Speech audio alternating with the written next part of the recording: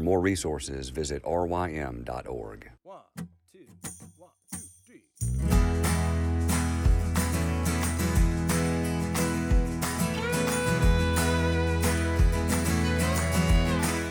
The Local Youth Worker is a daily podcast that's centered on 5 questions each week.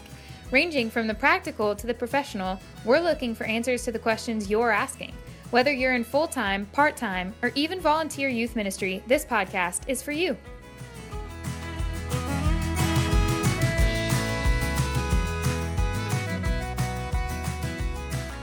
Hey everybody, we are back talking to Wilson. I enjoyed talking to you about sports all this week. We looked at we've heard about your story on Monday, the good of sports, the bad. Today, something specific that I guess kind of stems from the bad, or I guess, we could say a distortion of the good as well, is the influence of the prosperity gospel in sports. And so, Wilson, that's something, again, some perspective that you've been able to see, and just how sports might distort the gospel a little bit. So talk to us a little bit about that.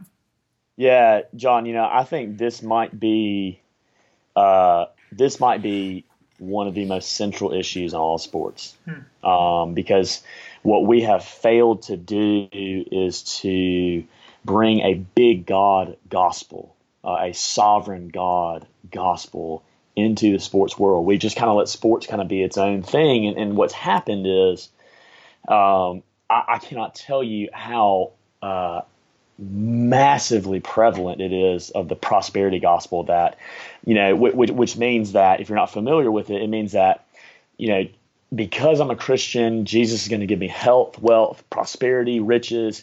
Basically, Jesus, he's my genie. As long as he revolves around me. It's not like my life is for his glory. It's just he's going to give me what I want. That is so big in the sports world, because I have seen guys who tell their testimony in a way that says, I'm a Christian, I'm good at sports, and that's what happens when you're a Christian.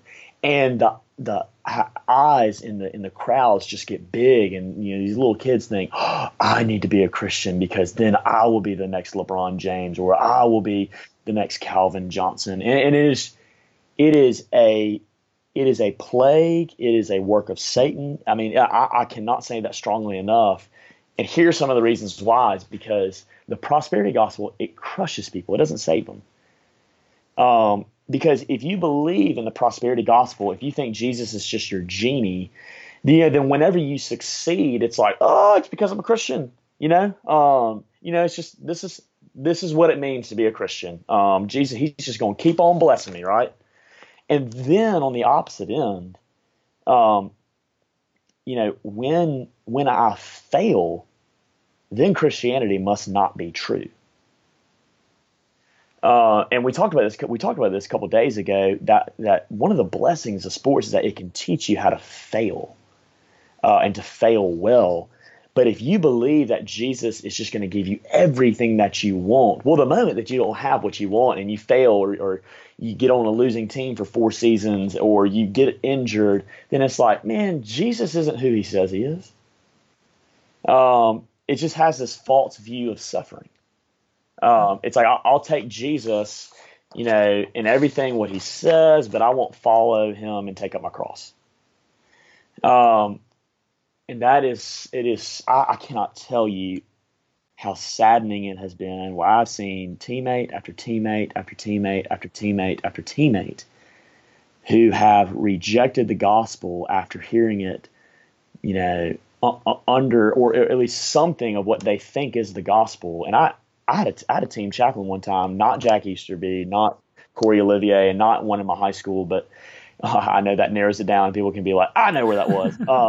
But look, I mean, I'm going to be honest, because I had a team chaplain who would give us pregame speeches, and it would only be about God is going to bless you, and he's going to make you great today, and he's going to give you everything you want. And I saw guys who would walk away from the faith because they would get hurt or they wouldn't do well.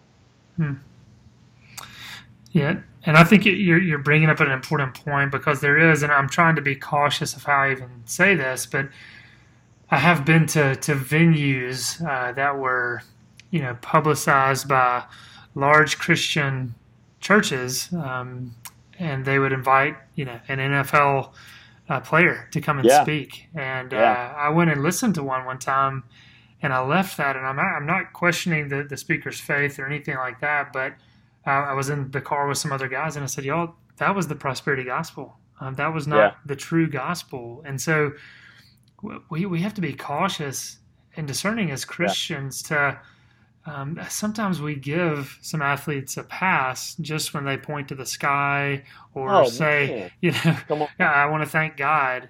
Yeah. We've got to, we want to be cautious and not overly critical and judging people.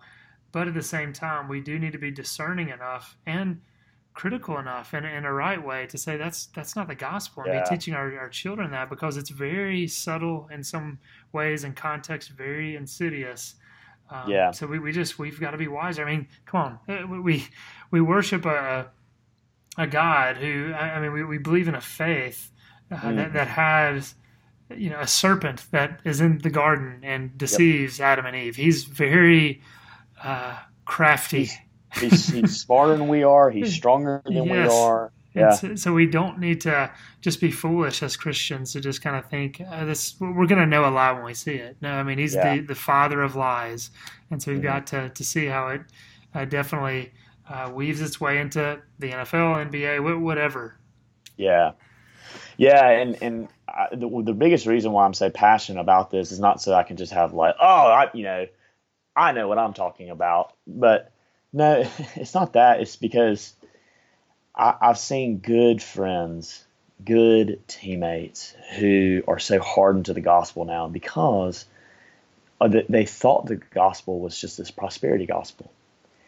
And it is so sad to see where some people are, because they once were in Bible studies and they once were like, yeah, this is great. They would even do it even with solid, faithful, biblical teaching that would even go against prosperity gospel, but they would kind of distort it in their own hearts, and then they would fail and they'd walk away. And it's just so sad, and that's why I'm so passionate about it. And I think it needs to be a clarion call that youth workers who know the gospel, if you have the opportunity to get into the field of sports in a way where you can preach the gospel, we need you. We desperately need more Corey Olivier's, more Jack Easterby's, men who will preach the gospel in its full extent, not in a way that centers around sports, but to show how God uses sports in order to help us to enjoy Christ. It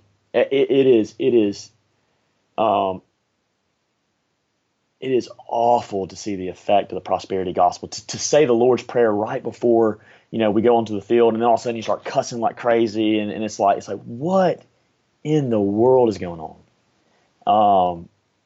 I had to learn that the hard way, because remember, when I was telling my story, I thought that about my life at first. I thought, I'm a Christian. Jesus is going to give me what I want, but he's going to give me not what I want, but what I need. And so I think it is just a massive a need that we have is for solid team chaplains, people who will preach a big God, a big gospel, a big Savior, and the hope of heaven. That playing sports is not heaven. Running out in Gillette Stadium, that is not heaven. It can give me a foreshadow of it. It can give me something of a feeling of, wow, what it must be like in heaven.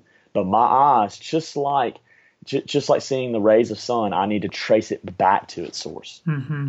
Yeah. But we have often used sports as just the source.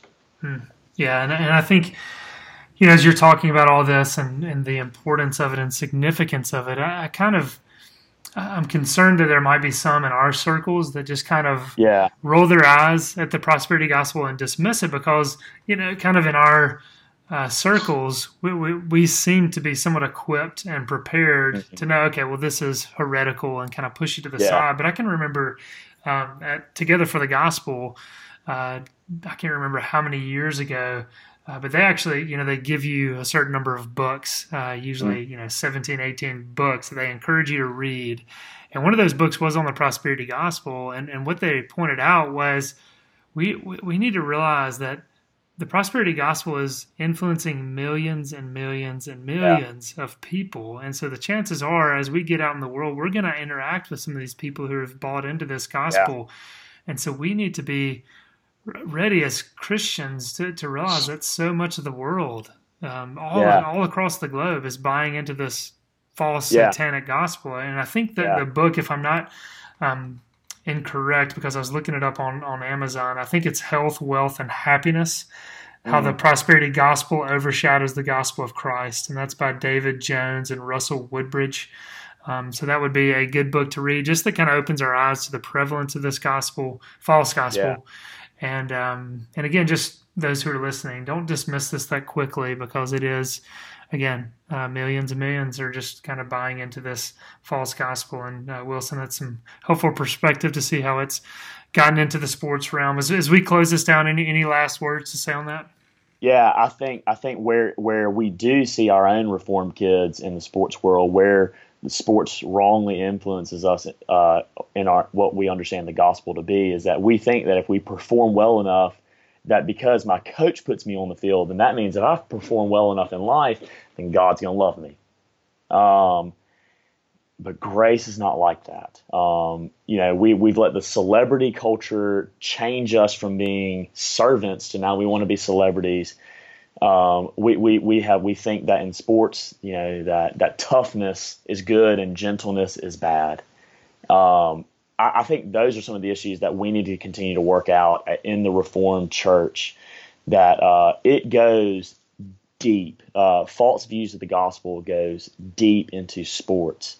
And the only way that we're going to be able to do that is if we preach strongly the true gospel in the church, where our people take that gospel into the sports world and live that gospel out and speak that gospel out. And we keep sending, solid team chaplains. I mean, that's, it's surprise, surprise, it's the mission of Jesus. Yeah.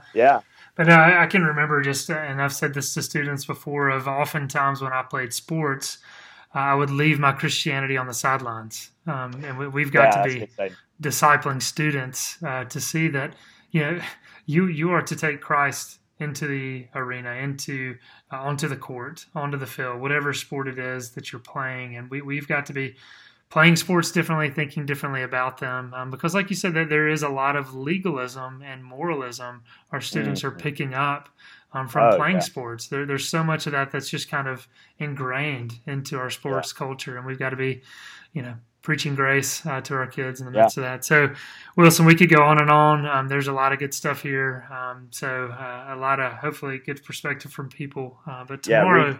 read John's book. That's my perspective. Read John's book. I paid Wilson to say that. And the book is Time Out. If you're looking for it, you can find it on Amazon.